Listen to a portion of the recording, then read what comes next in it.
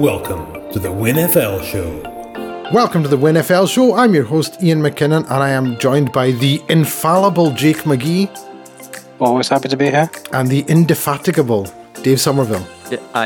There's no words. I'm not even going to question that. Let's just get on with it. I may have used that one already. I don't actually remember. Yes, this is the WINFL Show. Thank you for joining us. This week's show, we're going to be doing a deep dive into the AFC North. Of course, we've got random stats coming up. Possibly Jake's hot takes. We'll maybe think about that one a wee bit. But of course, we've got to start with the news. And Jake, would you like to start us off with the news? What's been going on around the NFL this week? Yeah, well, we'll start off almost exactly like last week. I will talk about a certain contract and pass it on to Dave because the Rams are at it again. It was a good week to be a slot wide receiver. I'll get onto the second one after this. But Cooper Kupp, 3-year extension worth $80 million.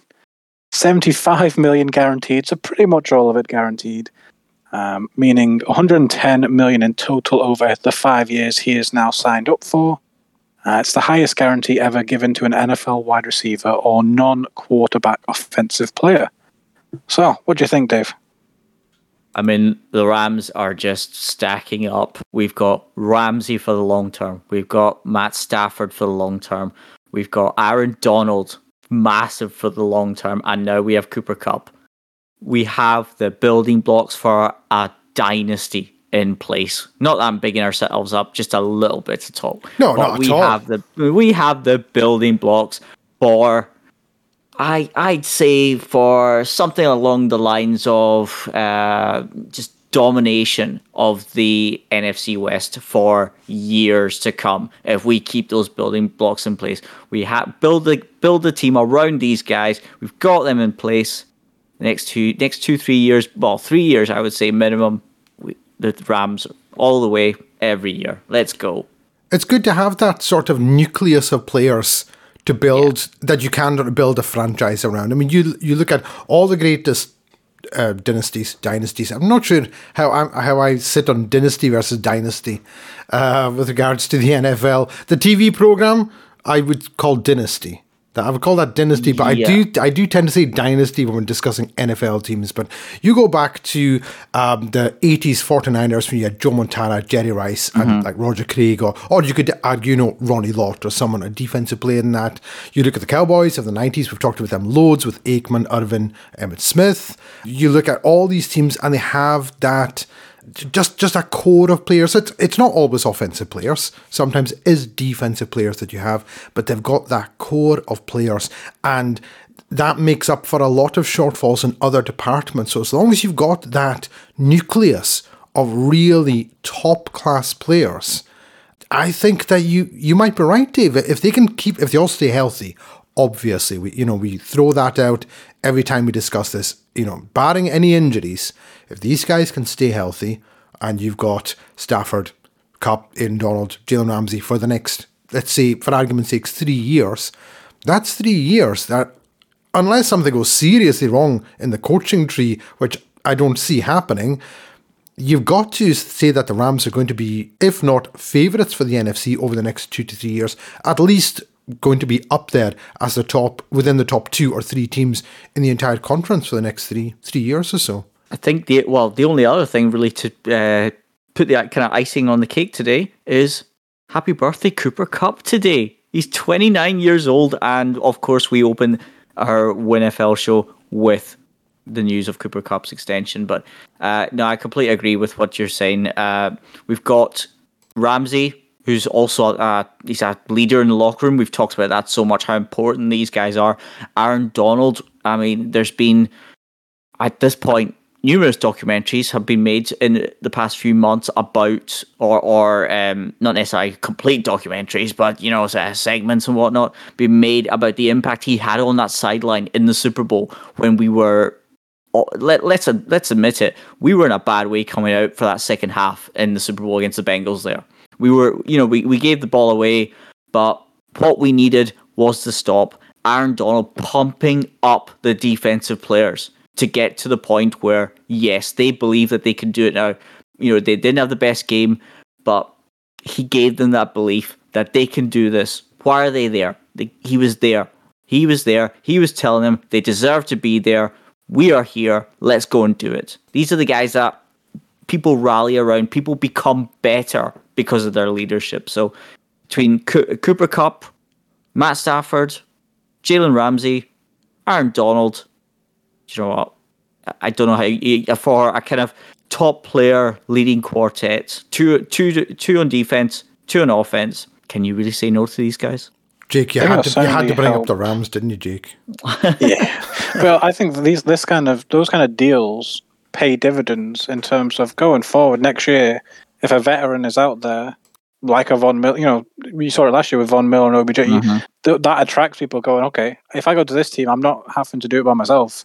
They already have a winning formula. They have good coaches. They've got these players tied down.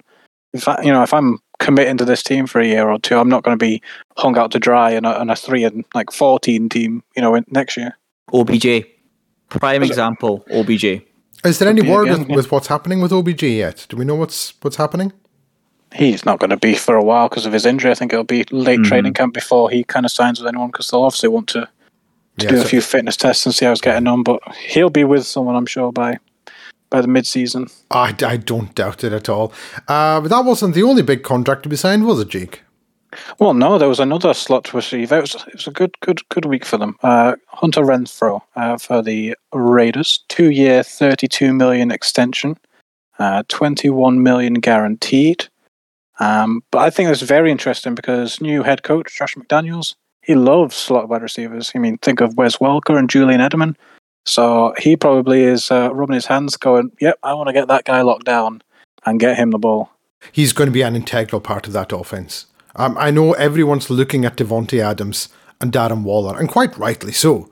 But Hunter Renfrow is a very underrated receiver. But the slot position has always been an underrated position on every team. As you said yourself, guys like Wes Welker and Julian Edelman and all these slot receivers tend to be slightly smaller in stature. Again, these are just massive generalizations I'm throwing out there. I think Hunter Renfrow is an integral part of that offense. Good for him. Good for the team that they managed to tie him up. It pains me to say that. But it is good. And good for him to get his money. It's good that he's been recognised for that. Sorry, Jake. The only thing I was going to add there as well is that I think he's probably one of the most underrated wide receivers, and that someone that hasn't really got the recognition that they kind of deserved. I think he's one of the best route runners in the league, as far from what I can see. So yeah, I mean, well done him getting paid, and I think the Raiders just kind of cement a little bit that they are going to be a very, very dangerous team, and again, adding to that stacked division, just with the making sure that Renfrew's going to be there for the foreseeable future. I think as we get closer to the season and we're talking about fantasy football, he'll definitely be one to keep an eye on, because like you say, he's so underrated. He'll still be there later on, and he'll be getting a lot of touches with Josh McDaniels at the helm. Definitely, and I think because of the Devontae Adams signing, let's not kid ourselves on, every team that they go up against, their number one cornerback is going to be on Adams. That's going to free up a lot of room. And your safety are going to be looking over at Darren Waller as well. So they're really going to be able to split. If you've got, let's say, Adams wide out left and you've got Waller split wide out right, those two safeties are going to be looking at those two players. And that middle for Hunter Renfrow is going to be wide open, and probably a lot more than even we think. Yeah, it should be a busy season ahead for Hunter Renfrow, and he'll be able to earn all of that money he's just made. Oh, quite right. Well, talking about safeties, it kind of leads into the new highest paid safety. Quite recent, just an hour or two old. Minka Fitzpatrick, 4-year, $73.6 million in total. 36 of that guaranteed. I think that's very good news for the likes of Jesse Bates and Derwin James. But it makes sense for the Steelers tying down Fitzpatrick. That they spent a first-round pick on him all those years ago, trading him from the Dolphins, I believe it was. So keeping him on the team, keeping a core member down. Definitely, Fitzpatrick's a solid part, the real glue in that secondary there, and he's a great player. He's one of the players that, if he sees Darren Waller, will be going, okay, I'm going to have a busy day today. Yeah, I think anyone looking at that Raiders receiving core is going to be saying that. They were like, oh, here we go. it's going to be a busy day for us. It's going to be a long day. If that Raiders offensive line can perform, the play calling is up to snuff. As I've said it before, I'll say it again, I don't trust McDaniels. I just don't trust his play calling. But if they can do it, they've got the weapons on that offense. And, we're all talking about the receivers.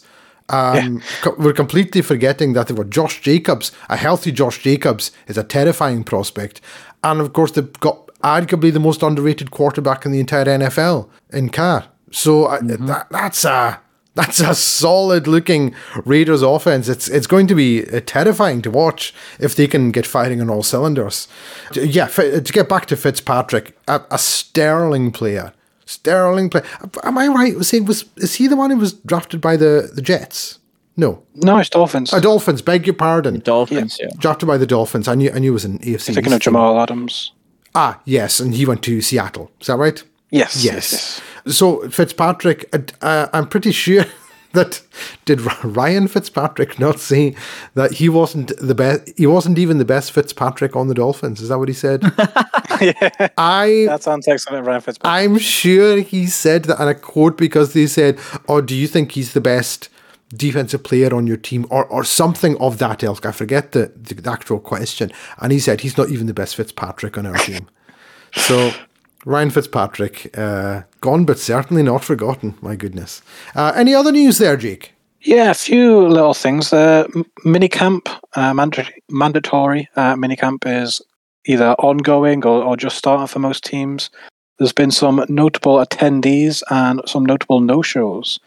Attending, maybe not expected, was Lamar Jackson, Kyler Murray, who's, rumours swirling that he's about to be the highest paid Cardinal ever. Deebo Samuel's turned up for work, and Nick Bosa, so it was a very good week for 49ers fans, thinking they might have two holdouts. They've both turned up, and Alan Lazard for the Packers decided to turn up as well. Not all good news for fans, though, because Terry McLaurin and DK Metcalf still very much not showing, not happy, and seeing all these other wide receivers getting paid, going, when is it my turn? I think with DK, I don't see him not signing a deal. I think the Seahawks will throw a big load of money at him eventually. But I think it's just a case of how long will DK's representatives hold out. I don't think he didn't really give massive hints that he wanted to leave. I think he wants to get paid. He wants this financial security for the future, which is fair enough. We all kind of do that. But yeah. Well, what is the Seahawks' identity at the moment? It was always Russell Wilson and a running game. And yeah. You need to be tying down DK Metcalf. They do, because you're right. It was always with Russell Wilson, the running game, and the defense. And that's what it was. And, as we already alluded to, Bobby Wagner's gone. He was essentially the last piece of that Legion of Boom that they had. And, Russell Wilson's gone. So you've got Tyler Lockett and DK Metcalf, and they've got to step up. Although, as I said previously, I think the addition of Shelby Harris on the inside will be huge for them, and I reckon Noah Fant will perform quite well for the Seahawks. Depending on the play calling, again, they've never really utilised tight ends to a larger extent in Seattle. So we'll see how that plays out. The only other spot of news I had seen as we're talking about the Seahawks is that it was announced that Richard Sherman is going to Prime Video or Amazon Prime for the Thursday Night Football. I'm not sure if it's for an analyst or if he's commentating. I'm not really sure in what capacity.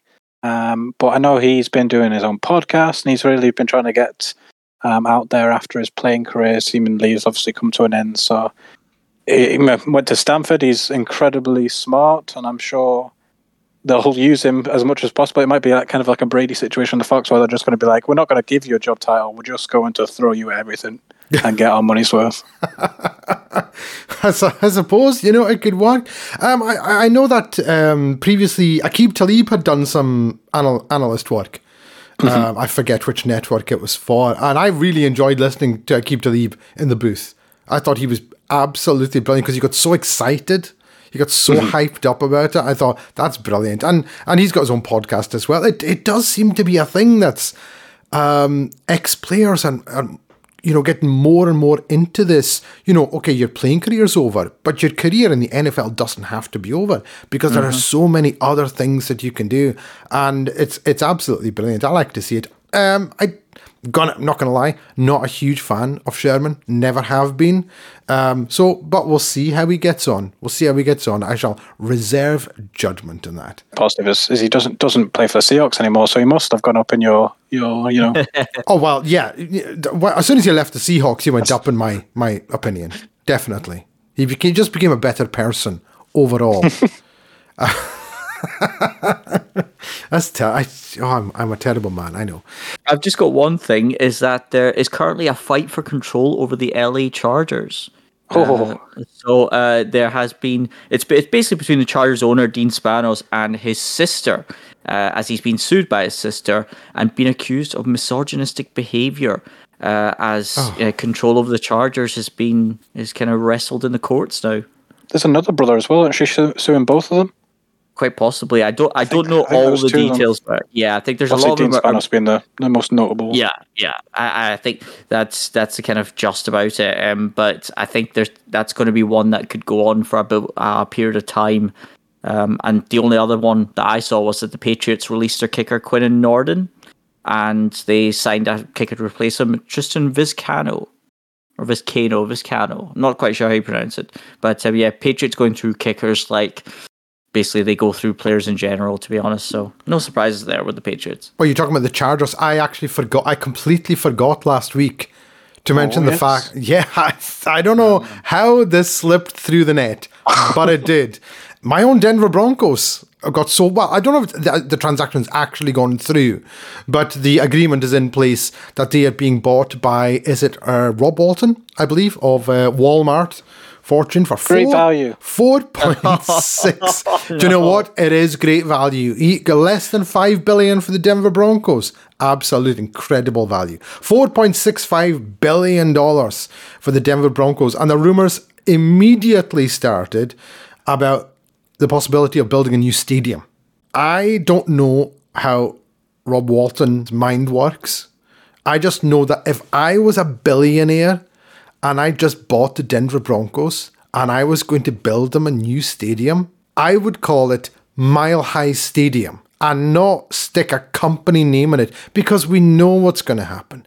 They'll build it and it'll probably get called either the Walmart Stadium at Mile High, oh heavens above, or they'll get the sponsor from another company, another company. And I am sick to death of these stadiums that had the most incredible history just getting the names changed big for money. It's so frustrating. Back in, not going that far back, see, even the 90s, it's not, I don't know if any younger people are going, that's an awful long time ago. No, it's not, right? It's Jake, shut up. It's not that long ago. It's not that long ago when, the San Francisco 49ers used to play at Candlestick Park. That's where they played. It then got bought over, and I think it was called 3Com Park. You're like, 3Com? There's no history in that. The San Diego Chargers at the time in San Diego used to play at Jack Murphy Stadium. And then they got a huge sponsor, and I think it was called Qualcomm Park. The Miami Dolphins used to play at Joe Robbie Stadium, and then that got, and like in Washington, the Washington at the time redacted played at RFK Stadium, and now it's FedEx Field, and you're just thinking it's ridiculous. It's got to come to a point where what's going to be the next stadium that's built? Is it the YouTube stadium, the TikTok stadium? Is Elon Musk going to have Tesla Stadium somewhere? The I don't know if there's already an Apple Stadium. There probably is.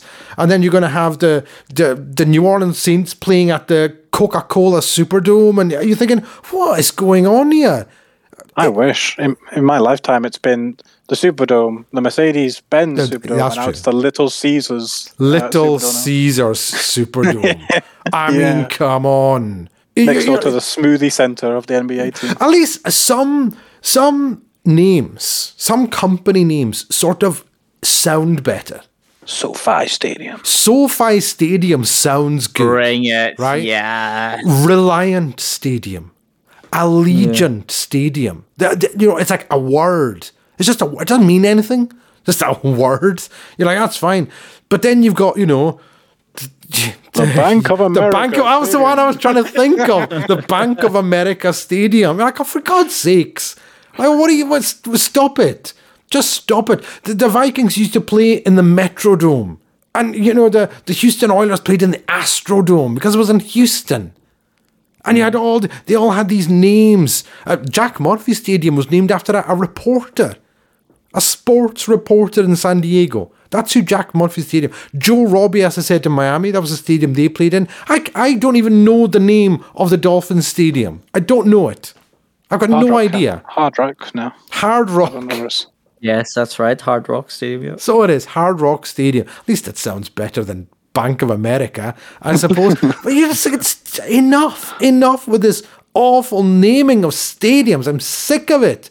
Just call it what it should be. If I become a billionaire and I buy the San Francisco 49ers, do you know what I'm calling their stadium? Candlestick Park. That's what I'm calling it. And if people don't like it, I don't care. I can call it Candlestick Park 2, because that's where the 49ers should play, even though they don't even play in San Francisco anymore. It's Santa Clara or somewhere like that.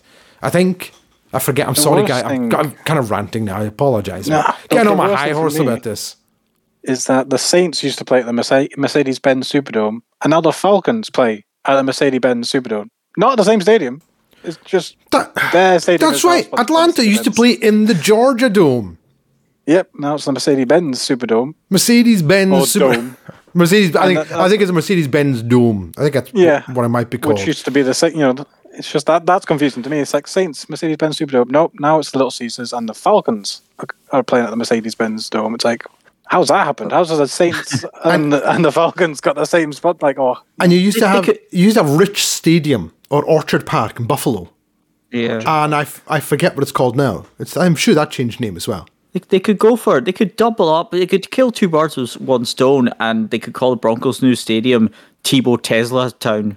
And just go for we're going to Triple T. That's where we're going. We're going to play at Triple T this Tebow Tesla's Town.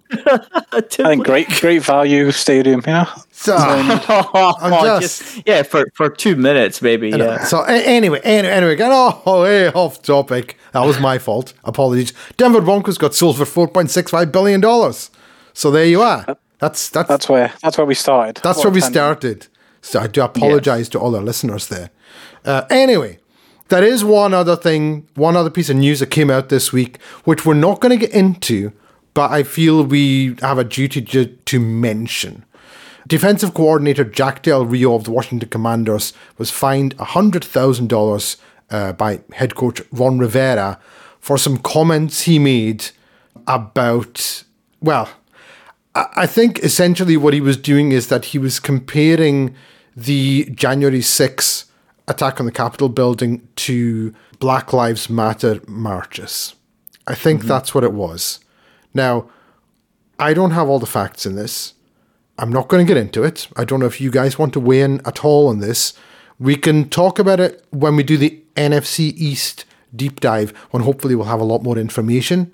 But the facts of the matter are that Jack Del Rio has been fined $100,000 by his head coach, and he's the defensive coordinator for the Washington Commanders, and I believe he's deleted his Twitter account. That's the only things that I know. I don't know if you guys have anything you want to add to that, or if you just want to leave it until a couple of weeks' time when we go into the NFC East. I think we can put we know the sort of basics, but Jake might know more than me, but I think it's more just that he made some very irresponsible comments comparing the circumstances surrounding all the events that happened in the Capitol and George Floyd dying as well. So I think I do think that he realizes the mistake, but I think there's more to come on this. I don't know how much you know, Jake, either. I don't think he realizes the mistake. What I've seen on Twitter is a lot of people seeming to confuse freedom of speech with kind of you have to, if you say something, you have to kind of deal with the consequences. You can say it, by all means, freedom of speech, you can say it, but deal with the consequences. And deleting all your social medias and run over. I don't know how you really compare social injustice to a plot to be the first people to stop a peaceful power, transition of power in the government. They're not really comparable. Yeah, it was a bizarre situation, but that's essentially that's the end of the news. Now, Jake, I understand that we were not.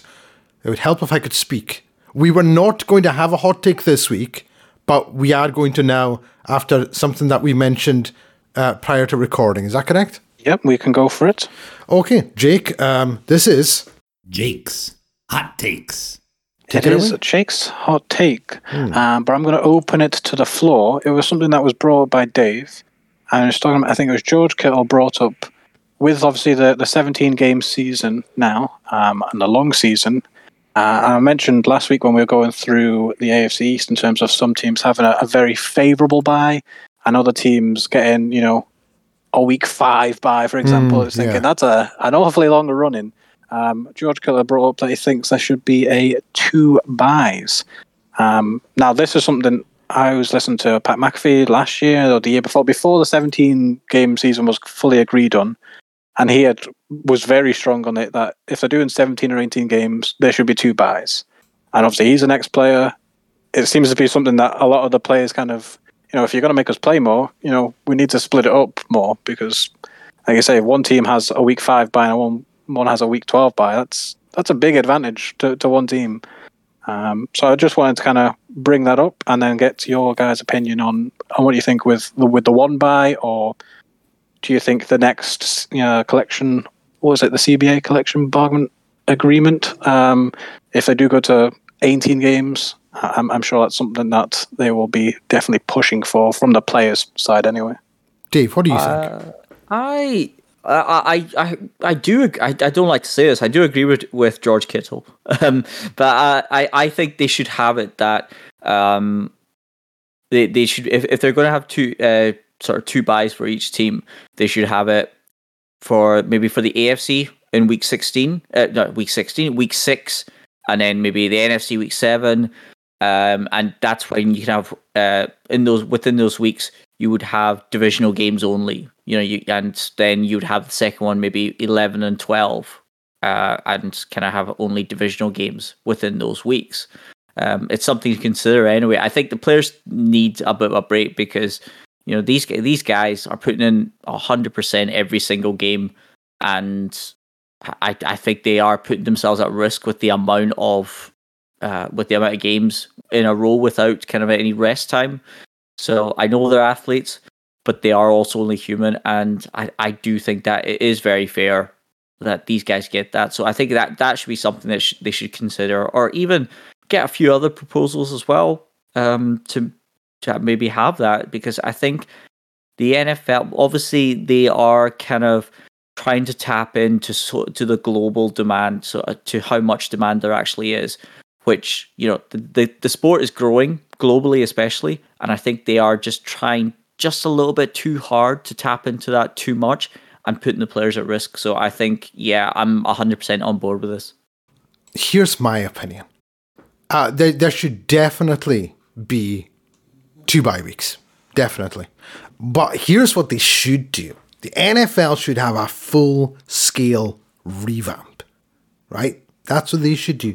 You know how every few years they add a team? Yes. And then they'll add another team and they split the divisions because, back in the day, I'm doing it again, guys, going back in time, you had the East, Central and West. That's what you had. You had 3 divisions in each conference. 5 teams so it was AFC West had 5 teams, AFC Central had 4 teams, AFC West had 5 teams, and in the NFC, you had 5 in the East, 5 in the Central and 4 in the West, I'm going to say. It was really bizarre. It was quite bizarre. And then they had 2 expansion teams. They were the Jacksonville Jaguars and the Carolina Panthers in the 90s. And then what happened, teams were moving around a bit. And then you had, the Houston Oilers moved to Tennessee Tennessee. and became the Titans. And then Houston Texans became a thing, and the Browns moved to Baltimore, became the Ravens, then the Browns became a thing again. And so at the moment, you've got 32 teams. That's fine.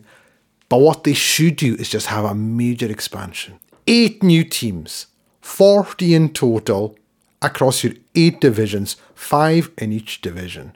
That would be great. And there's room to do it. And I had this discussion with someone before, and they're saying, there's not enough big cities. Of course there are enough big cities. 100% there is. Right, because, you look at Green Bay. Green Bay has a population of 100 and something. It's like 110,000 people. That's not even in the top 200 in the United States. There are umpteen cities that are much, much bigger than Green Bay.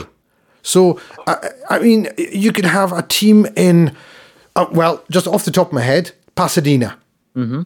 Why wouldn't you? You've already got Pasadena in California. You've already got a stadium sitting there for them. You could have games, all these Mexico, Canada, places, London. Mexico, Canada. Never mind going across the pond. Look at Mexico and Canada. Good grief, they would die for an NFL franchise. Absolutely would. But you've got all these cities kicking around that are just huge. And then we could have a 20-week season with, 18 games, 2 buys. It would be absolutely incredible. That's what they should do. Now, they're not going to do that. I think we all know they're not going to do that. But they absolutely should do that, because if you look at a map of the USA, now I don't know if you guys want to get up a map of NFL teams in the USA, you will find a huge gap. There is a massive, massive gap where there are states that don't have an NFL team. And it's not that these states don't have any cities in them. They just don't have a team. Las Vegas got a team 2 years ago. 2 years ago. Come on. What are you doing, NFL? And you've got all these other cities just sitting there going, do you know what? We could have a team. We're big enough. We could have a team. Just if you look at the top cities in the USA, right, by population, obviously, all the top ones have a team. You've got New York City, LA, Chicago, Houston, Phoenix. Is there still one in Phoenix? Where are the Cardinals based? Are they back in Phoenix again? I can't remember. As far as I'm aware. San Antonio. It's the next. It's the 6th biggest city. Don't say that, because they're always rumoured where the Saints are going. Oh, no. Philadelphia. Their own team so that they can leave us alone. Philadelphia, and then you've got San Diego. San Diego doesn't have a team. St. Louis. Dallas. Austin doesn't have a team. San Jose, Fort Worth, Columbus, Ohio doesn't have a team. Ohio. Look at the whole of Texas, though. Texas have 2 teams now, but at the same time, they're the same size. Texas is bigger than the UK. So, it's huge. It's pretty big. So, when people say, there's no room for another team, what are you talking about? Do you have any idea how many, football teams, talking soccer, football teams, that are in, let's say, Germany. Mm-hmm. Now, Germany is not a large country by area, but there's plenty of teams there that sell out their stadiums. Look at Italy. Look at the UK. Look at England. Good grief. And all these cities, you've got, let's just have a look at another couple of cities there. Again, just in Texas, El Paso. Mm-hmm. Oklahoma City in Oklahoma. You tell me you can't get it. That's got a bigger population than Las Vegas. Bigger than Detroit. It's bigger than Memphis. It's bigger than Baltimore. It's bigger than Atlanta. It's bigger than Kansas City. It's bigger than Miami. It's bigger than Oakland and Minneapolis and Tampa. You tell me you can't get a team in there? You tell me, maybe American football, or football as they call it over there, wouldn't go down well in Oklahoma. Are you kidding me? College football. Sorry, what was that? College football is big in Oklahoma. Well, of I'm course sure they would love a professional. They would cut off their right hand to have an NFL franchise there. So do it. Roger Goodell, I know you're listening to the podcast, right? Listen to me. Just do it. You don't have to do it this year. Just put a plan in place and say, in the year, let's just, right, it can be far away, 2030. You can just say, in the year 2030, 8 years from now, we're going to go to 40 teams. They can get people to start putting in their bids right now. You've got 8 years to get your bid in. Or let's say 5 years to put your bid in, and then 3 years to actually, do everything else. That's plenty. Or, 3 years to put your bid in, 5 years to build your stadium, whatever. I guarantee all these places will already have huge stadiums there. They just need a little bit of extra infrastructure. Maybe a little more parking. But I mean, you look at some of the college stadiums. My God. They're huge. Huge. The big house in Michigan, is it? Yeah. Is that the big house? Yes. I think so. I want to say it's University of Michigan. Yeah. It's the largest stadium in the entire United States. The biggest stadium of any stadium. Obviously, we're not including things like the Speedway tracks. But like a field stadium of any sport. It's the largest one in the entire United States, and it's for a college team. So you tell me there's already massive stadiums. The USA is littered with 60, 70,000 seater stadiums. That you can't turn a corner without bumping into one. Mm-hmm. Just do it. Wait. Do it, Roger. Get 8 new teams. Throw them in so that each division has 5 teams. That would be. I would love that. Wouldn't that be amazing? Yeah. I would be tempted away from the Rams if the Hawaii Coconuts came into the league. There's a massive stadium over in is it Honolulu? Where is it? Honolulu. Where they used to have the Pro Bowl every year. Yeah. So there you go. You've got the Hawaii Coconuts lined up. You can have the Oklahoma Oysters, ready to go. New Mexico. I don't know. I better be careful what I say about New Mexico. But yeah, I mean, it's there. You just kind of have to tap into it. I think the teams and team owners at the moment, I think maybe hold just a little bit too much power because they will see the kind of a little bit more distribution of wealth, which obviously these rich owners don't like. Yes, but also no, because if the NFL expanded to 40 teams, the advertising revenue would expand exponentially because you'd have states that don't have an NFL, because there's a lot of local television stations in the States. A lot of them. And radio. An awful lot. They're all local because, I mean, don't get me wrong. Obviously, these days you can just watch, everyone can access NFL Network, and but only if you've got, what do they call it? Cable. In the States. But if you've all of a sudden got a team in your state, there's your team. This is true. You think about, I mean, and I'll bet you, right, I could be wrong, but I'll bet you the people in Milwaukee are sick to death of the people in Green Bay. Because they're like, Green Bay is like a fifth of the size of Milwaukee. Why have they got a team and we don't? I think they've got basketball. Yeah, but I mean, I think like 99% of the United States is probably sick of Green Bay at this point. So I think that's fine. Just let them have their little team. I mean, why would you not? This is the thing. I don't see there a reason why you wouldn't be trying to expand, because I don't think 40 teams is ridiculous. We're already at 32. It's not, but I we've already got 8 divisions. Adding 1 to each division. I think they should expand initially to 36, which would then, it wouldn't screw up the schedule too much, but then make a 10-year plan to expand to 40, and then do it gradually, because the NFL, not known for their best kind of short-term planning, shall we say, the powers that be. But the other thing is, sorry to interrupt you, Dave. I apologise there. The other thing is that if you had a much bigger thing, you could just add a couple of weeks on, and just have an extra bye week. Mm-hmm. Because it's not that long ago. It was four preseason games and then 17 weeks, obviously with one bye week for each team. That's 21 weeks. Yeah. I'm talking about 20 weeks with 2 bye weeks. I mean, who wouldn't take that? And you could still get a preseason game in. You can maybe add a preseason game for your third stringers and your undrafted rookies or whatever. This makes perfect sense to me. You tell me, Jake. I want your opinion. Do you think I'm talking out of my hat? Yes. Also, to play big old devil. Don't hold back, mate. Tell me what to really think. Good God. To play real devil's advocate, like baseball play like 182 games, like basketball play like 86 games, if not more. Yeah. And they don't have bye weeks. They play back to back. Sometimes they play 3-4 times a week. NFL players, get on with it. Right, but I meant, what do you think of expanding to 40 teams? Not just what you just said. I was talking about the actual point. Oh, right.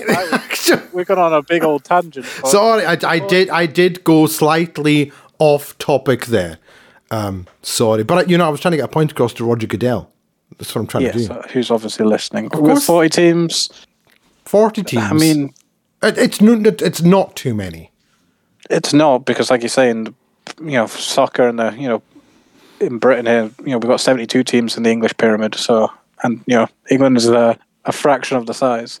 My only concern with this is teams like or places like San Diego and St. Louis, and going back to basketball with Seattle losing the Sonics. Those teams and that city and those states just end up being like, well, we don't want a team because you're just going to take it back off us eventually, or if we don't sell out, you're just going to take it off us. And I don't. The same with the Saints. I don't understand why they wouldn't sell out. Well, I mean, they wouldn't sell out if they're rubbish. You know what you're watering down. My issue is you're watering down the product. I mean, you see in the NFL is competitive, and then you go to the XFL and the USFL, and people always dig on it for being lesser and not as good, and the players aren't as good. You have 40 teams. You're going to get watered down. There's going to be... Well, I know, but you're talking about... Oh, yeah, okay. So, obviously, scientifically speaking, you're watering it down. But you're talking about such a small percentage. It's ridiculous. I mean, it's such a tiny percentage. In every sport, especially in America, in every sport, you always end up with a super team or a couple of super teams. You're still going to end up with like 2 or 3 teams with all the best talent. And instead of having the Texans and the Jaguars, you're going to have 6 Texans and 6 Jaguars, and you're going to be like, this is great. I mean, the battle for the first pick will be sensational because there'll be about 8 terrible teams going for it. Do you know when you think about it, it's kind of strange. You look at well, let's take an example. Jake, you're an Everton fan. Sadly, yes. Right? Do you have any idea what the population of Liverpool is? Not even no. Does anyone know? I think it's about 2 mil. I want to say between 1 and 2 mil. So Liverpool and Everton, great rivals. They don't like each other very much. They tend to fill their stadiums. Not bad. Pretty good. Yeah. As long as flights from Norway don't get cancelled, yeah. It's like a quarter. It's a population of 498,000. How did you get 2 million? Maybe am I just including Liverpool and Manchester? Right, you can't join 2 cities together. Half a million, basically. I mean, there was me just taking Dave at his word because I haven't got a clue. What is it, Jake? How many? About 500,000. 500,000. 1/16 of the population of New York. And they won't go and see the Jets play. I mean, come on, the Jets can't get enough people to fill MetLife. Neither can the Giants, actually. So it's like, you can talk about watering down, but I reckon if you had a team actually in New York, because let's not kid ourselves on here, the Jets and the Giants don't play in New York, they play in New Jersey. New Jersey. So if you had an actual New York team playing in New York, I reckon they'd be selling out every single home game, and particularly if they were playing against the Jets or the Giants. But then you're saying that the New York Generals or whoever it may be may then sell out. But you're taking away fans away from the Giants and the Jets, and they're going to have even less. Well, I don't think you are, because no one's going to see them anyway. I could be talking rubbish here. It's possible. It's possible. I'm just saying. It's acceptable. I think it would be an option for the league because they're obviously on this kind of trying to tap into the globalization and expansion. So I think it's one way to actually tap into it as an alternative to what they're doing now, is to tap in more domestically, where they are going to get more revenue in as well. Yeah, so I think it's to me anyway, it's probably the safer play for players to remain on or within America during the season instead of going out onto the international circuit so much. Playing more games abroad and in Europe, it would be good for the players maybe, but at the same time, I get Jake's point about it being watered down, but at the same time, it wouldn't matter. The Rams are winning it for the next couple of years. Who cares about it after that? That's fine. I'll take that. See, one of the things... Former St. Louis Rams, yes. Yes, indeed. One of the things I was thinking about when I was had this running through my head about 40 teams, the draft would be longer with an extra 8 picks. However, they could just start it earlier and not have the Blue Man Group on. I'm just saying. But in fairness, you still would make it past the first 8 picks. You weren't there. Well, that's because it started so late. It starts at like 1 o'clock in the morning. What do you want me to do? I'm in my 40s. They've listened to you. Quite clearly, Roger Goodell is listening to this podcast, because what they're going to end up doing is starting an hour earlier for next year because it's in Kansas City. See, so, there you are. And then what they should do is they should move it to Miami. In fact, they should just hold it in Glasgow.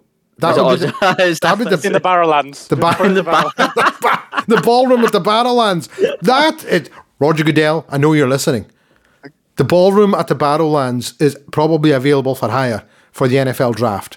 And I think you can get like 2,000 people in there, can't you? Pretty big. Say is, listen, Rog, that's your last free one, okay? You're going to have to stop paying us for these ideas. He absolutely is.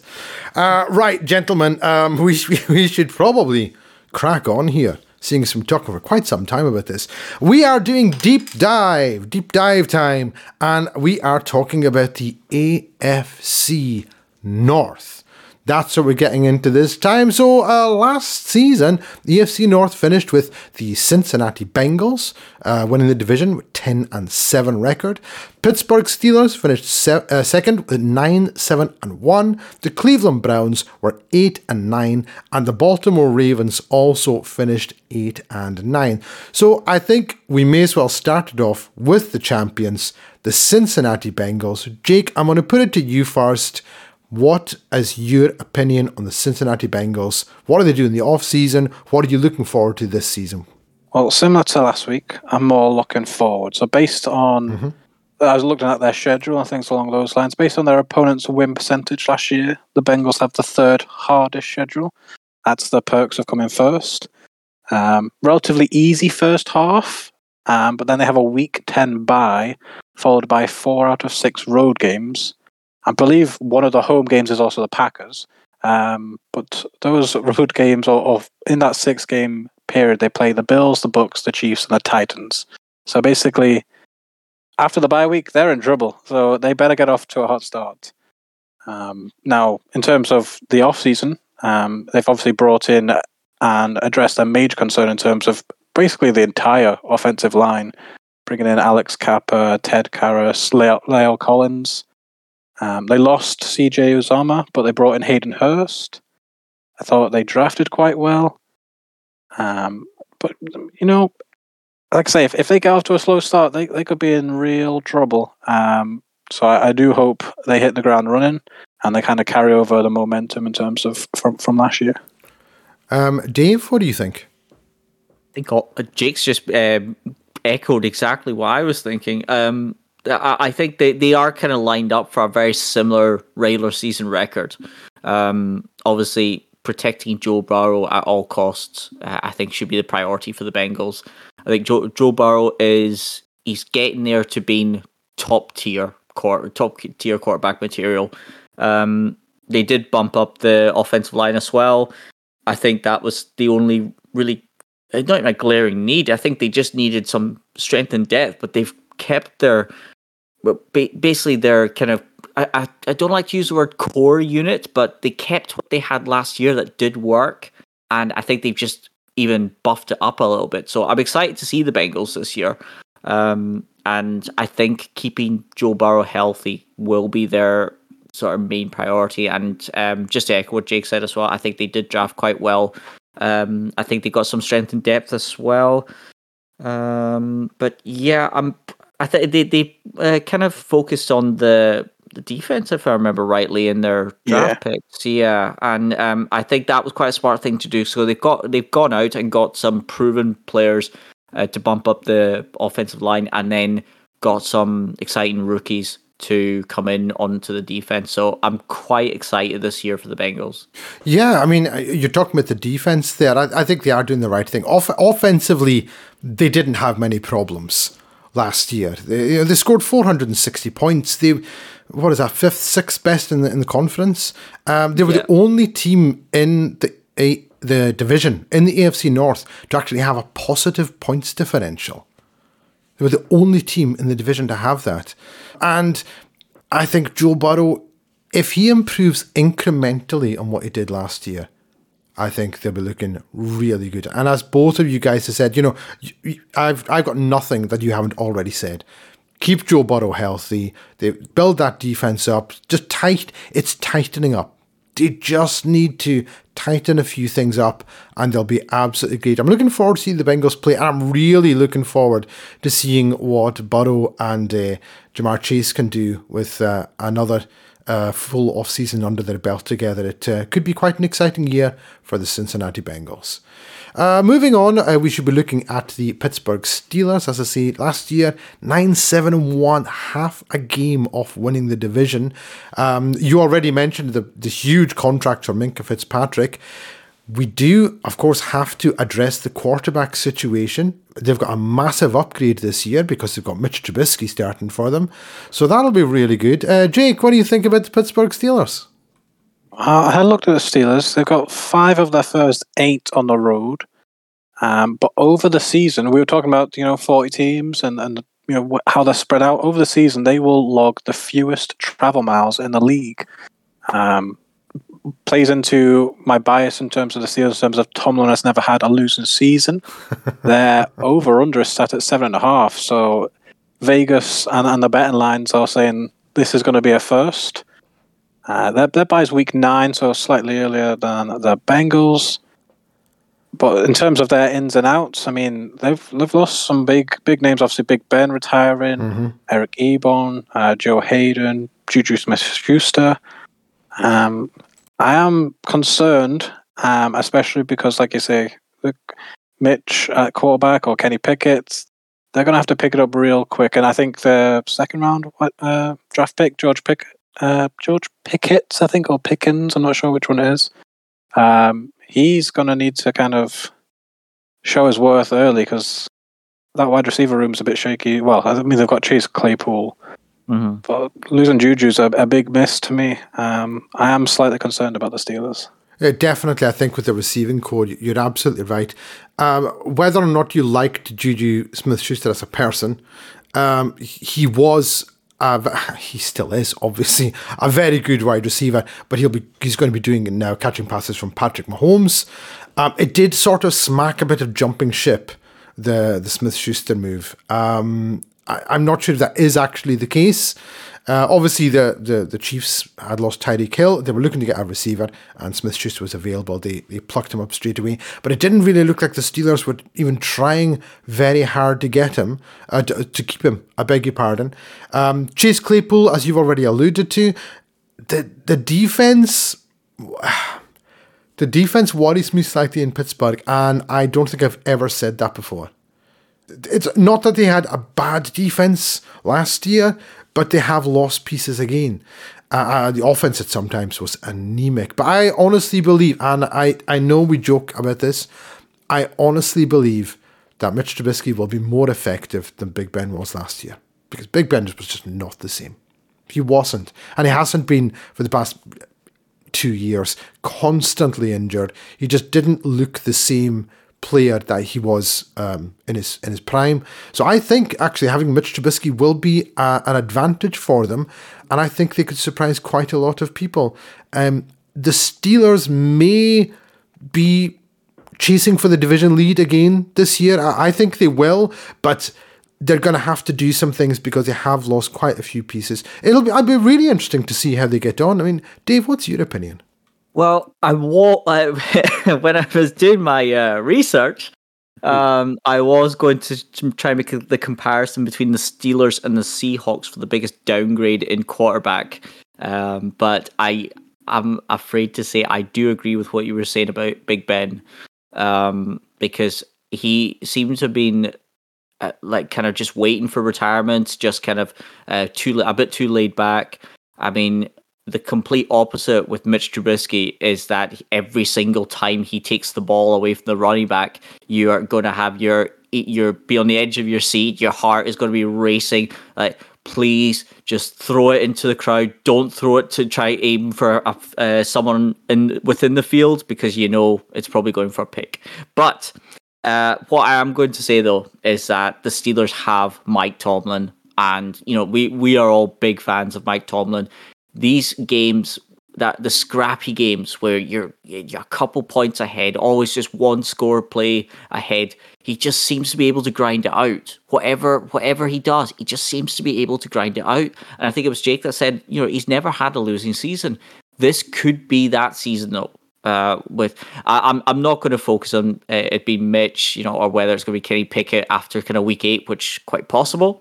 But I think they're going to struggle to get to 8 or 9 wins this season. I think this could be the season that Mike Tomlin finally gets a losing record, I'm afraid.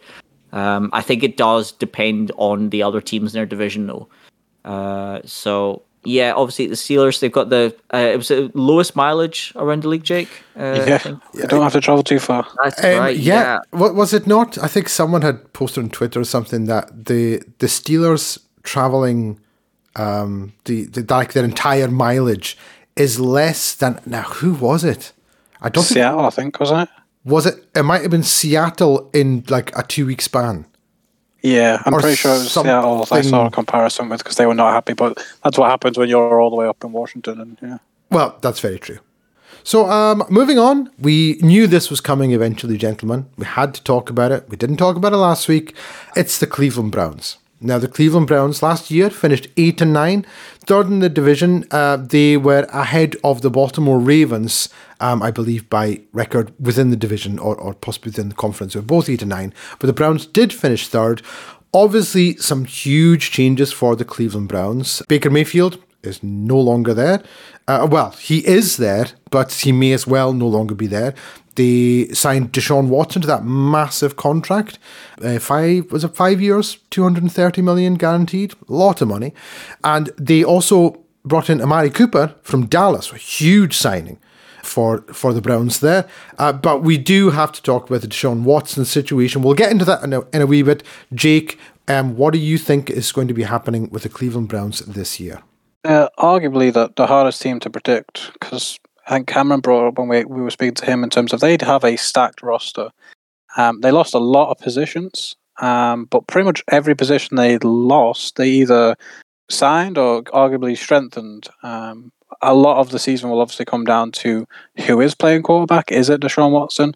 Even if it is Deshaun Watson, he's not played in over a year. You know, is he going to hit the ground running? Because if it ends up being Brissett, no offense, he's a massive downgrade on Baker and or Watson. From the Browns, they start the season against the Panthers, the Jets, the Steelers, and the Falcons. So even Brissett should probably go 4-0. They've got a Week 9 bye, same as the Steelers, and then they finish the season with Washington and the Steelers away. So just off the bat, when I was looking at it, I was saying that should be 5-6 wins. No matter who the quarterback is. Yeah, that looks quite favourable, really, doesn't it? Yes, yeah, especially the first 4 games, which, you know, if you believe in conspiracies, could be what their suspension could be, and they've got 4 cake. But yeah, that's just maybe me reading into it. But like I say, they've brought in some good players. Amari Cooper, like you said, Chase Winovich. They re-signed David Njoku and Denzel Ward. They brought Clowney back. He took less money to be back. So as much as they are like a lot of teams in terms of what happens at the quarterback will dictate a lot, their roster is crazy stacked. Dave, what do you reckon? Cleveland Browns. I mean, where do you start? Yeah, I don't see Deshaun Watson playing next year. I don't see it. If there's any morality left in the NFL, he does not play at least next year, because these lawsuits are just going up and up and up. And at the moment, even however many weeks after the initial announcement about how many lawsuits there were, that number is still going up, and there's not much sign of it stopping. So I don't see Deshaun playing next year. They do, however, have a stacked team, and it worries me that, obviously money talks, and we talked about it before, that the Browns fans a lot of them are very not happy, and what it would take to kind of walk away from their team. For a lot of them, this does seem to be a turning point, but I think they will have a decent season with or without Deshaun. I think they'll win the division if Deshaun Watson is playing. I think it will be close with the Bengals and the Ravens for first place if he's not there. But just to echo what Jake said, Jacoby Brissett is not even close to the skill level of Deshaun Watson, and I think he's a much worse option than Baker Mayfield. But on that as well, where does Baker go? I'm struggling to see where he's going to fit in. He could kind of not play next year, or just wait for a quarterback to go down injured, and he might get signed on for the remainder of the season. But yeah, an interesting one. But I think that with Deshaun Watson, I think they win the division. Without Deshaun Watson, I think they're fighting and scrapping for a wild card playoff. The Panthers rumours have resurfaced again just over the last couple of days. So that certainly seems like the most likely spot for Baker, and seems to be ramping up again. So be interesting to see if that happens before training camp. Like you say, is it just going to be a quarterback goes down and team phones up Cleveland? I think that Baker will sit out, even if he doesn't get traded. I think he'll refuse to play. Yeah, absolutely. I'll agree with him 100%. And I think he'll, if they fine him, I think he'll take the fines. And I would stand behind him 100% on that decision. For anyone who's been living under a rock since March, we do need to talk about this. So Deshaun Watson, the quarterback at the time for the Houston Texans, didn't play any of last year. He had these 22 lawsuits against him, and there were allegations of sexual misconduct, I believe, regarding some massage therapists or masseurs that he'd been involved with. Now, these 22 allegations crept up. I believe actually 2 of them were dropped. No criminal charges were actually filed, but they then turned into civil lawsuits. And in the past 3 or 4 days, it's to 26 now. There are 26 civil lawsuits against Deshaun Watson. Now, I want to make it perfectly clear that none of us are saying Deshaun Watson is guilty or innocent. We're just reporting the facts as we know them. The facts that were reported by the New York Times in a report saying that Deshaun Watson had booked massage sessions from 66 separate women over a 17-month period. From this, 26 civil lawsuits have been filed. Now, they also reported that the Houston Texans provided a venue for some of the appointments for Deshaun Watson, and a team representative provided Deshaun with an NDA after one of his accusers threatened to expose him online, to expose messages, I believe, from Instagram. The Texans stated they will continue to cooperate with investigators. The Browns had no comment. The NFL also declined to comment, saying that the matter is under review and they will comment after the review period. Now, we don't know if any of this is true. We don't know how much of it is true. We know nothing. All we know is that Deshaun Watson looked like at one point he was never going to play again. He was sitting on the Texans and all these lawsuits were up in the air, and the Texans basically said, right, you're not playing for us. We don't need this. And then eventually he got traded, and he got traded to the Cleveland Browns for a bunch of picks. a whole bunch of picks, and then the Browns paid him fully guaranteed $230 million over 5 years, so $46 million a year, with the caveat that his base salary for the 2022 season would be $1 million, which essentially made the other $45 million a guaranteed bonus that he was going to get regardless. So his salary would be $1 million. So even if the NFL suspended Deshaun Watson for the full year, 2022, the only money they can touch is $1 million. It's got to be the most player-friendly contract ever. I mean, it without a question, it has to be. And when I saw those numbers, and I know you guys thought the same thing, when we saw these numbers, we thought, this is just, regardless of whether these rumors are true or not, it's a despicable move by the Cleveland Browns to structure the contract in a way that essentially says, we don't care if you're guilty or not. They are fully, like you say, they've fully kind of made their bed, and like since they've made their bed, I think 4 more. Yeah, it was 22 at the time. It's now 26. So there's 26 civil lawsuits being filed against Deshaun Watson.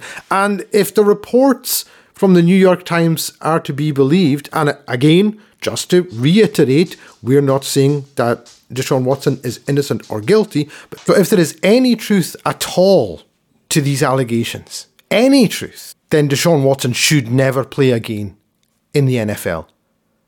And the Cleveland Browns should have to forfeit all of the money they were going to pay him. He should have to forfeit the money, and the Browns should have to the Texans will be essentially equally as liable, and they should have to forfeit all those picks that they received in exchange for Deshaun Watson. It's a disgusting set of affairs. If any of this is true, it's absolutely disgusting. I just can't. I don't want it to be true. Obviously, none of us do. We don't want any of this to be true. But the absolute best case scenario that comes from this entire situation is that all of these women are lying. And what does that tell you about society? And that's best case scenario, because the alternative is unthinkable.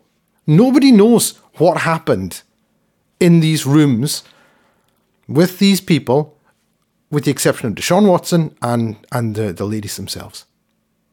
The worst thing for me is the fact that Deshaun Watson keeps on coming out and saying that he wants to clear his name, and he believes he's innocent and things like that, and that's all fair. And he's saying he wants this to basically play out and show everyone he's wrong. The other day, I think it was a week or two ago, Diddy, P. Diddy, whatever you want to call him these days, put up a picture of himself in the garden getting a massage. And Deshaun Watson, with everything going on, thought, now's a good time to reply with 5 eye emojis. As if I've not got enough going on in the world. As if people don't have enough questions. I'm going to just stir the pot. And now he's made his Twitter private, because obviously his lawyer probably, yes, with his head in hand, is going, what are you doing? He will have done. Now Deshaun Watson's 26 years old. Okay? So a lot of people will look at that and say, he's a young guy. He doesn't really know what he's doing. He's 26. He's not 16. And when he was asked, there was an interview. Now, I didn't see the whole interview. I caught snippets of it, where someone had asked him about the truth behind this New York Times report, that he had booked sessions with 66 separate women in 17 months. And Deshaun Watson's answer was, I'm not sure about if that figure's accurate. And he sort of spoke for like 20 seconds, then said, you need to speak to my legal team or talk to my lawyer. And I'm thinking, if this isn't true, right, and I'm not saying he's guilty, I'm just saying, if it's not true, you would say, why? Of course not. 66 women in 17 months? That's a different woman every week. And you're just... I think Ewan had figured out it was like 3.5. Like he worked out something like 3.5 per game or something ridiculous. He worked it out at. But yeah, you think he's saying one thing to the media, coming out with a statement saying like, I'm here to clear my name, and then like you say, he gets asked about it, gets a chance to do it, and he's like, figures might not be right. I know. I mean, and you know what? It could just be that he has been told by his lawyers, don't answer any questions. This could be all it is.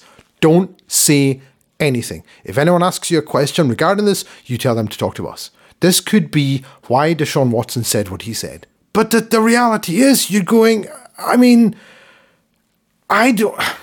Have you guys ever had a massage? Have you ever gone to a professional masseuse or masseur? I forget the term. Massage therapist. I've had one when I was away on holiday, yeah. Dave, have you ever had a massage?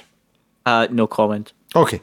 So that sounds really bad, by the way. Okay. No, so yes, I have. But okay, okay. Yeah. So I've had several massages in my life. Absolutely, I thoroughly enjoy getting a massage. Works out all the tension. When the woman who used to do the massage for me left the place she was working in, I haven't had a massage since. Do you know why? Because when you find a massage therapist that works for you, it's like a barber or a hairdresser that works for you.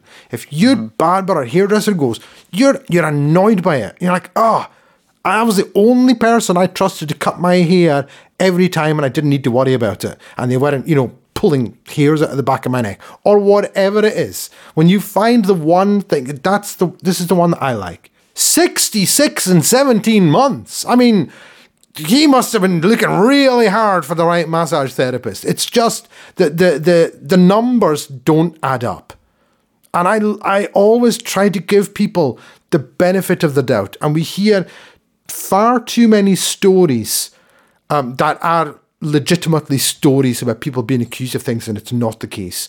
And it really colours our perception of these things. And when you hear about celebrities, because the man's a celebrity. He's an A-list celebrity. Well, he is now. Good grief. He's the biggest A-list celebrity in the States because of everything else that's gone on. But you do hear about these things happening and there's false accusations. And it's he said, she said.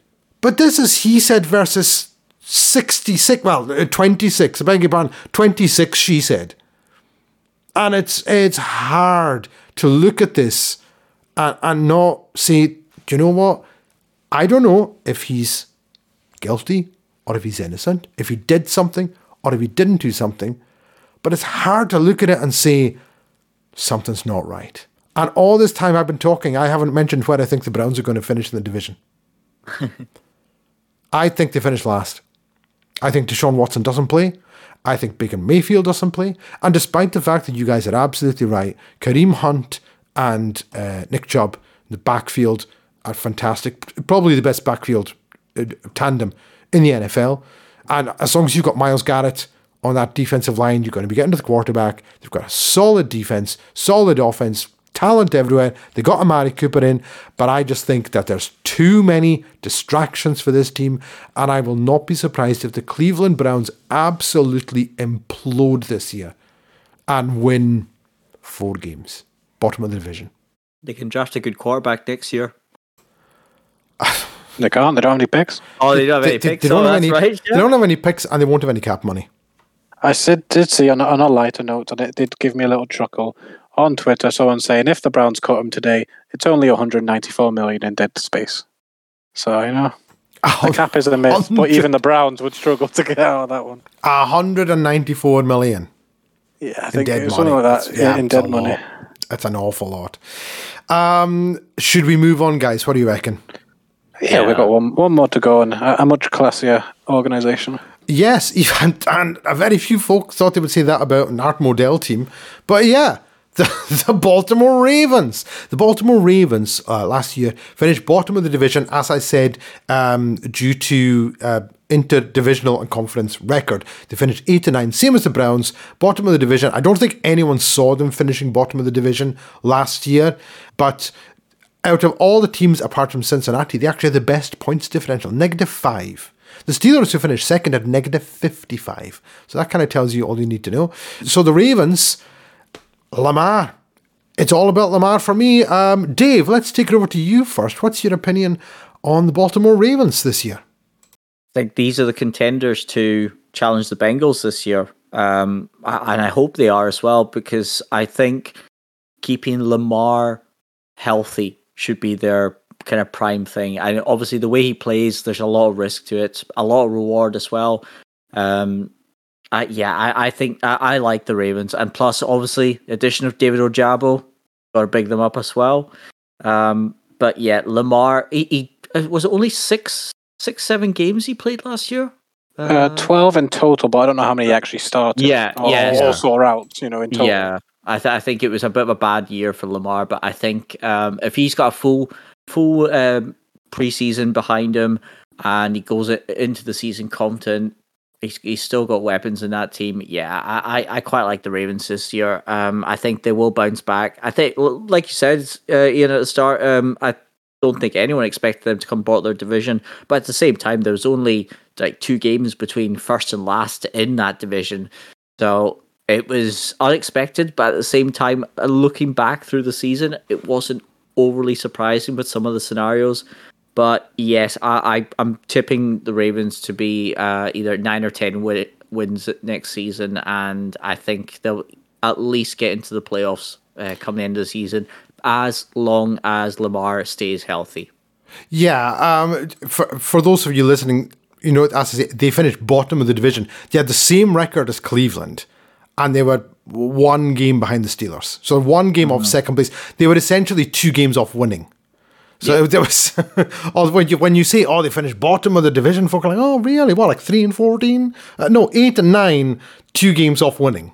So there is that. The Ravens were very close last year. I think they just need to keep Lamar healthy, or they need to get him signed more than anything else. Jake, your opinion on Baltimore? I think last season they were playing chess, not checkers, because thanks to that 4th place finish, they have the 11th easiest schedule. They start with the AFC East. They play all of the AFC East. Not a bad division to be playing. Yes. They got a week 10 bye, but throughout the season they played teams: Jets, Giants, Panthers, Falcons, Jags. That's 5 wins. Like Dave's already said, Lamar Jackson only played 12 games. Like I said, I don't think he even played all of them in total. That's just, he was on the field for 12 games. Mm-hmm. They lost a bunch of starters, some even before the season began, and then others during the season. If you look past the wide receiver room, they've got a great roster. Obviously, the wide receiver room is a big worry. You can only throw the ball to Mark Andrews so many times before they're just going to triple cover him. But they brought in Marcus Williams, Kyle Fuller. I think they've got great, if not fantastic, defensive backfield. Look more like a traditional Ravens in terms of that defense. It is brilliant. A deep running back room, which they're going to need because they will make them work. But like you both said, as long as they keep Lamar healthy and happy, I don't see really any way they don't win a division. I'm very confident that the Ravens are going to have a good season. Yeah, I'm with you there. I mean, again, even looking at last year's things, I don't want to keep just looking at that. Obviously, we're talking about what's going to happen this year. But looking at last year's games, their losses, with the exception of, there was an outlier against the 2 games against the Bengals, where they got absolutely clobbered by the Bengals, both times they played them. All their other losses were so small. So week 1, they lost in overtime to the Raiders, 6 points. And then they lost to the Bengals. They lost to the Dolphins by 12 points. They lost to the Steelers by 1 point, the Browns by 2 points, and the Packers by 1 point in a 3-game losing stretch. 1 point, 2 points, 1 point. They then lost again to the Bengals, and then lost to the Rams by 1 point and the Steelers by 3 points in overtime. You're looking at those. 1 field goal, and they could have been a 13-win team. 1 field goal in each of those games. If only they had a top kicker. I know.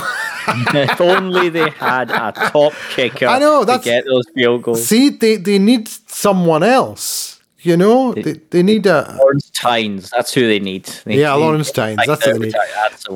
But it's just crazy to think, because we all look at the Ravens and we think they're regular season masters, have been for what feels like 20 years, and the Ravens always do well.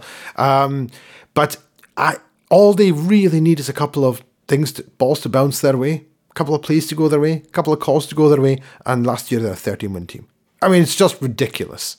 They could have been the first seed in the AFC instead of finishing bottom of the division. Would you make the argument that if, say for example, Mike Tomlin was head coach of the Ravens, do you think those games may have been turned around on their heads? Because I've got faith in Harbaugh. I've got faith in that he knows what he's doing. As you guys both alluded to, he was missing his main weapon for most of the year in Lamar. A fully fit Lamar anyway. Definitely fully fit. Yeah. Even when Lamar was on the field, he didn't look like Lamar. He really didn't. I think Harbaugh has built the team, do you know what? Like a Ravens team. Like you said, Jake, it's about defense, it's about running game. That's the way they win. And he's built the team around that. But the problem is that if your biggest piece, if your main offensive weapon goes down, that's when you lose games by 1 point and 2 points and 1 point and 3 points and 2 points and 1 point, which is what they did last year. The two Bengals games are outliers. They got thrashed 41-17 and 41-21. They lost to the Bengals. That's it. The division is where it's the most important, because like you say, if they beat the Bengals even once, the Bengals are then 9-8 and the Ravens are 9-8. Yeah, that's where they lost 2 games to the Steelers, one by 1 point, one by 3 points. Yeah, they lost by 2 points to the Browns, and they beat the Browns 16-10. So they lost 1, 2, 3, 4, 5 of their 6 division games, and they lost 1 by 3 points, 1 by 2 points, 1 by 1 point. I mean, that's ridiculous. So I think the Bengals. Sorry, I think the Ravens, if Lamar's healthy and they can figure out anything at all in the passing game, I think the Ravens might win the division again. What do we think about we're talking about the wide receiver there. What do you think about the Hollywood Brown trade? I was surprised when it happened, but I don't think it's happened for no reason. Because why would you essentially get rid of? Well, it's. Do you know what? Yeah, I'm trying to understand it. I'm like, because I can't see why things happen the way they did. I don't understand it. You could compare it to the Juju scenario as well, because they weren't overly keen to keep Juju in Pittsburgh, or they weren't putting a huge load of effort into re-signing him. But at the same time, the Ravens, it didn't really seem like they put up much of a fight, to keep Hollywood there. So there's something missing in the jigsaw. So maybe something to keep an eye on for next season with Hollywood Brown. I think from the Ravens' perspective, he wasn't happy because obviously he's a wide receiver in a not wide receiver friendly room. Mm-hmm. He was coming up. Was this his 3rd, 4th year? Yeah. I think to get the value they did was fantastic. What did they get for him again? It was a 1st, and was it a 3rd? Or was it just a 1st? It might have just been a 1st, actually. No, I think it was just a 1st. They got... yes. So they traded Hollywood Brown and the 100 overall pick to the Cardinals in exchange for number 23. Yeah. So they got a first round pick back for him. When he was, recently on Twitter, everyone's just sharing when he's obviously complaining about his numbers not being great because of the system he plays in. Everyone's just sharing him dropping wide open passes, going, well, it would be better if he caught the ball also. Yeah, but shipping out Sammy Watkins, that is my biggest concern. I feel like you could put my name on the wide receiver depth chart and no one would be like, who's that guy? They'd be like, yeah, he's the same name as everyone else. Yeah. But the thing is, like, Harbaugh must have a plan. He's been in this league long enough. Run the damn ball. Well, do you know what? Maybe he is. Maybe he's actually to hell with the pass. Just throw it to Mark Andrews twice a game. Our running game is so good and so effective that no one can stop it. We're just going to go out and break our own record. What did they set that? Was it 2 years ago? They set the NFL rushing record for the season with like 1 billion yards. That's what it felt like. It was ridiculous with Lamar Jackson rushing for over 1,000 yards in a season. You're thinking, oh, what are you playing at here? So yes, that's the AFC North covered, gentlemen. It looks to be very exciting, very tight again going forward this year.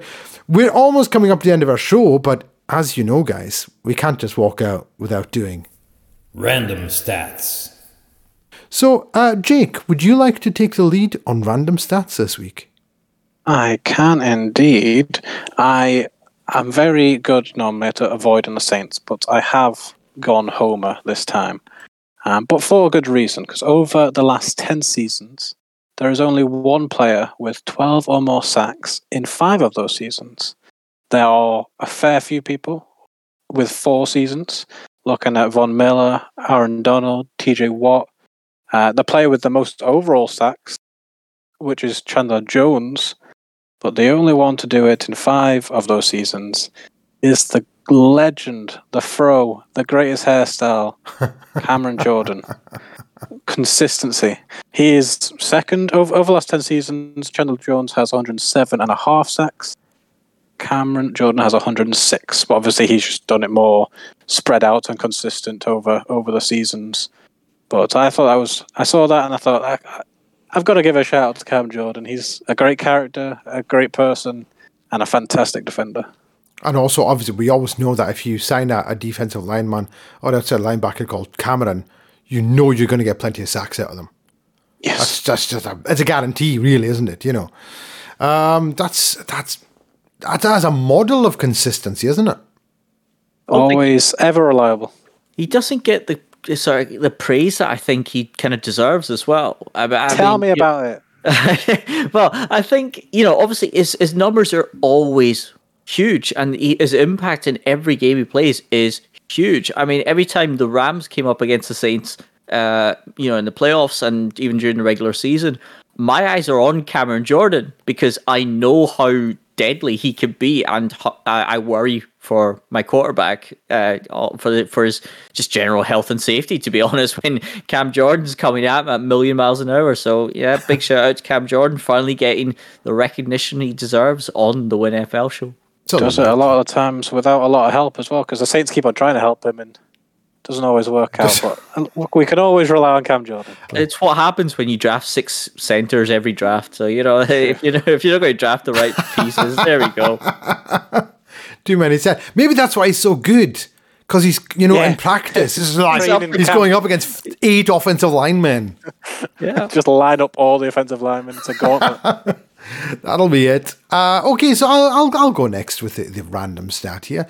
Gentlemen, we all know that when you take a quarterback first overall in the NFL draft, it's a big risk, but it can pay off for you. Big shout out Jared Goff. So quarterbacks that have been drafted first overall, 9 of them have won Super Bowls. Those players are Teddy Bradshaw, who's won 4, Jim Plunkett, who's won 2, John Elway, who's won 2, Troy Aikman, who's won 3, Drew Bledsoe, who has 1, Peyton Manning with 2, David Carr, who has 1, I'm still trying to work that one out, Eli Manning, who has 2, Go. Matthew Stafford, who has 1. So between these 9 quarterbacks, they've actually got 18 rings between them, the first overall. However, we're not talking about quarterbacks who were drafted first overall. We're going to talk about quarterbacks who were drafted second overall. Oh. So, 9 quarterbacks drafted first overall have 18 rings between them. Of quarterbacks who were drafted second overall, there are 2 rings between them, and they're both by one player. Wow. Now, I'm not going to ask you to name the player because that'll be quite difficult. Yes. But I'm going to read some names out to you, and then I'll tell you who's actually won a Super Bowl. So the last quarterback to be drafted second overall was, of course, Zach Wilson, one of the Jets. Yes, indeed. Prior to him, 2017, Mitchell Trubisky, Carson Wentz in 2016, Marcus Mariota in 2015. You'll notice a trend here. A lot of quarterbacks going second overall. Robert Griffin III in 2012, Donovan McNabb, 99, Ryan Leaf, 98, Rick Mirer in 1993, Bert Jones, LSU boy, 1973, Archie Manning from Mississippi, 1971, Roman Gabriel in 1962, Norm Snead, 1961 from Wake Forest, George Izo from 1960, and in 1956, the only quarterback ever drafted second overall to win a Super Bowl, Earl Morrall, won a Super Bowl with the Baltimore Colts and a Super Bowl with the Miami Dolphins. Earl Morrall was one of the greatest quarterbacks in NFL history. Never gets any recognition, like none. He gets no recognition. A lot of people don't even know his name. They think of quarterbacks with the Colts and Johnny Unitas. Yeah, there were times Earl Morrall, who was league MVP as well, Earl Morrall had Unitas on the bench. And I'm not making this up. There were times where Johnny Unitas was backing up Earl Morrall. Earl Morrall was an incredible player. Absolutely incredible player. Played from 1956 to 1976. He was a 2-time Pro Bowler, 2-time All-Pro. I said two Super Bowl, 3-time Super Bowl champion. He was 1-time NFL championship winner. He won the 1968 MVP for AP and NEA. Won the 1968 UPI MVP. Don't even know what that is. He was a 2-time Player of the Year, and he won the 1972 Comeback Player of the Year award as well.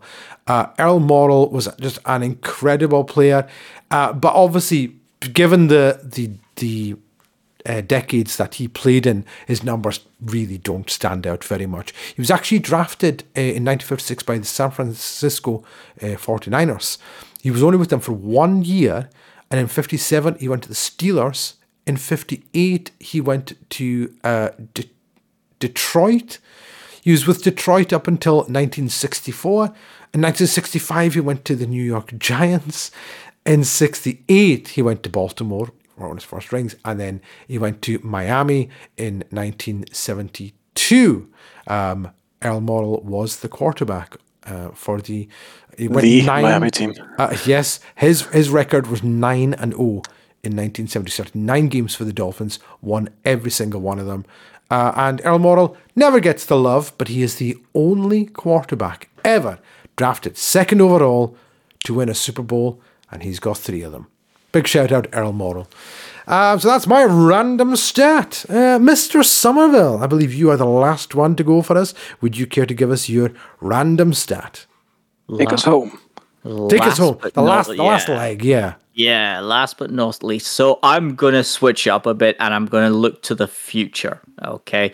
So my random stat concerns a wide receiver in the league. Mm-hmm. He's been in the league for 2 years. Now, his stats are he's played in 33 games, started 31, 196 receptions for 3,016 yards and 17 touchdowns. Now, I feel he's a little bit underrated because I think the future is going to be not just himself, he's going to be right up as one of the best in the league. I think that the future is going to hold his last name because he has 2 younger brothers playing in the college league that could be just as good as him. And I think, obviously, we've spoken on this podcast so much about wide receivers getting paid, and I think the big contract is going to fall to this player. We've been talking about the big contracts because of Christian Kirk, though. That's all on him. we can blame Christian Kirk for a lot. Absolutely. And we rightfully should blame Christian Kirk. When for Cooper a lot. Kupp got his contract, he was like, "Yes, Christian, nice one." Thank you, Christian. Yeah. Devontae Adams. Tyreek Hill, all of them. I hope he's getting a lot of Christmas presents this year.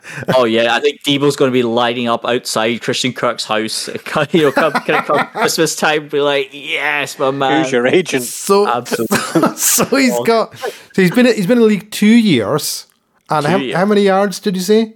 He's got 3,016 yards. That obviously in his first 2 years in the league did break the record for that's most a lot. receiving yards. So it's 1,500 yards a season. I was going to say Justin Jefferson, but although I don't think he's underrated at all, CD Lamb. He was, because I know it's not Jerry Jeudy. Not Jerry Jeudy. No, he missed far too much.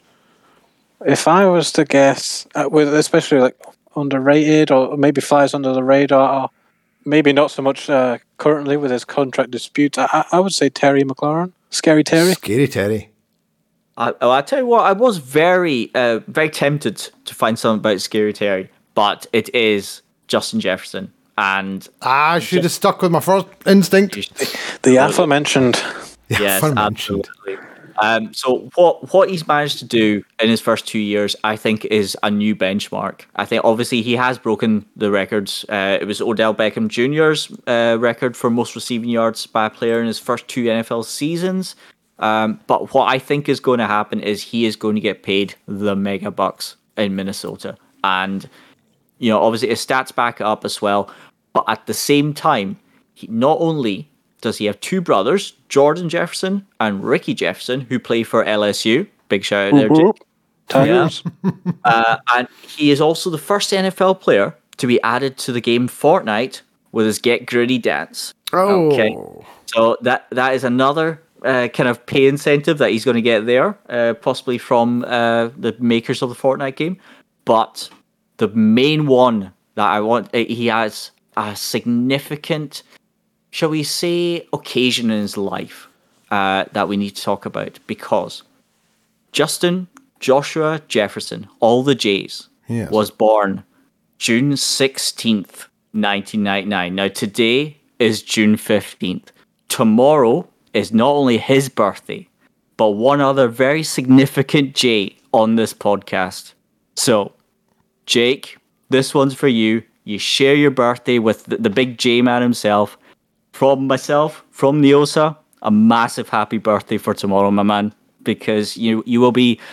Well, we'll pretend that you're 21, but you're not. So it's I mean, we can pretend you're 21, but I was, for my random stat, I was determined I was going to find someone that had the caliber of yourself in terms of the NFL. So they don't exist. So I had to stick with Justin Jefferson. There you go. I think as soon as you get to the NFL, you're struggling to kind of compare me, but I really appreciate that. I actually, when you mentioned Justin Jefferson, I went onto his Wikipedia. I was like, oh, he's born on June the 16th. And then as soon as you started going, I was like, I know where this is going. There we go. Oh, happy birthday tomorrow for you, Jake, from myself. Thank you kindly. Well, obviously. Do you know what, Dave? Great stat. I was going to say I don't think he's underrated, but he might actually be, because obviously he had this huge rookie season in 2020. But I was looking at some stats there that was broken by Jamar Chase last year. Another LSU boy. My goodness, can't escape them. But last year, oh my goodness, he had 1,600 yards and 10 touchdowns. Mm-hmm. I was like, I didn't know that. I think Mm-hmm. you're right. He might be underrated.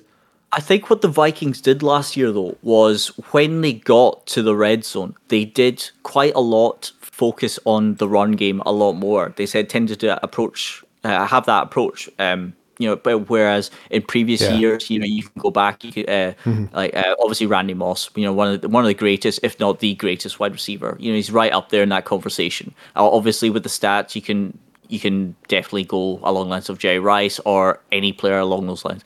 But I think he is someone that has adapted to them really well, but I think he's going to get his massive payday. I think, what someone like Debo is going to be looking for, I think Justin Jefferson can command even higher than that. And, the likes of Tyreek Hill, Javonte Adams, I think he's in his second year. Give it a year, 2 years, that contract's going to be huge. And I think that could actually lead to the future. I think the bubble will just burst even more. And obviously, a Jefferson legacy is coming through. Jordan and Ricky are also doing very well at LSU. So big shout out, Justin Jefferson. Do you know the thing is that you're talking about that? I think last year had a marked effect on people's perceptions of wide receivers, because we've always said, as has everyone, it's the most dependent position in the game. It's wide receiver. You're so dependent on your quarterback and the offensive line. You're just so dependent on it. But I think because of Cooper Kupp's heroics and Jamar Chase's heroics, guys, not on the opposite ends of the spectrum. Obviously, it's not like Cooper Kupp's at the end of his career, but proving so valuable. Let's not forget, when Jamar Chase was drafted by the Bengals, a lot of people went, that's a very sexy pick, but they should have taken Penei Sewell. They should have gone for the offensive lineman. I think we had that conversation at the time. We did. I think we all thought, wow, Chase is going to be great, but if Burrow spends the entire season on his back, it doesn't matter if he's got Randy Moss and Terrell Owens down there. But that connection that Burrow showed with Chase was sensational last year. I look forward to seeing it happen again. And Justin Jefferson, as you quite rightly said, was incredible. It's these young receivers the last couple of years who seem to have come out. I'm still waiting for CD Lamb to do something, because I think he's a great player. I don't know for some reason he's not produced as much as I thought he would. And Jerry Jeudy was injured all of last year. And he didn't have a single receiving touchdown last year. I think that not one. There's a random stat for you. Wow. Grief. The only other thing I was going to say as well, Justin Jefferson, he fell 16 yards short of Randy Moss's single season Vikings receiving record last year as well. Good so he grief.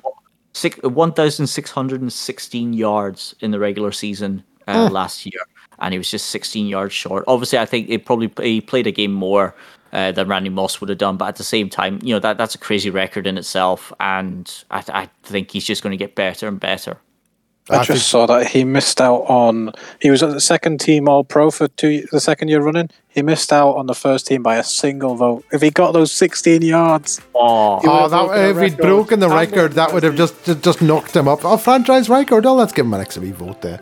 That would have done it. Excellent stat there, Dave. Excellent stat there, guys. Altogether, that is the end of our show here at the WINFL Show. Thank you, everyone, so much for listening in. Once again, you can find us on Twitter at the WINFL Show. You can also find Jake, Dave, and myself on Twitter. We thank you all so much for listening in. A big shout out again to the guys over at the NFL Scotland podcast, Cameron Hobbs, who was on a couple of weeks ago. Really appreciated that.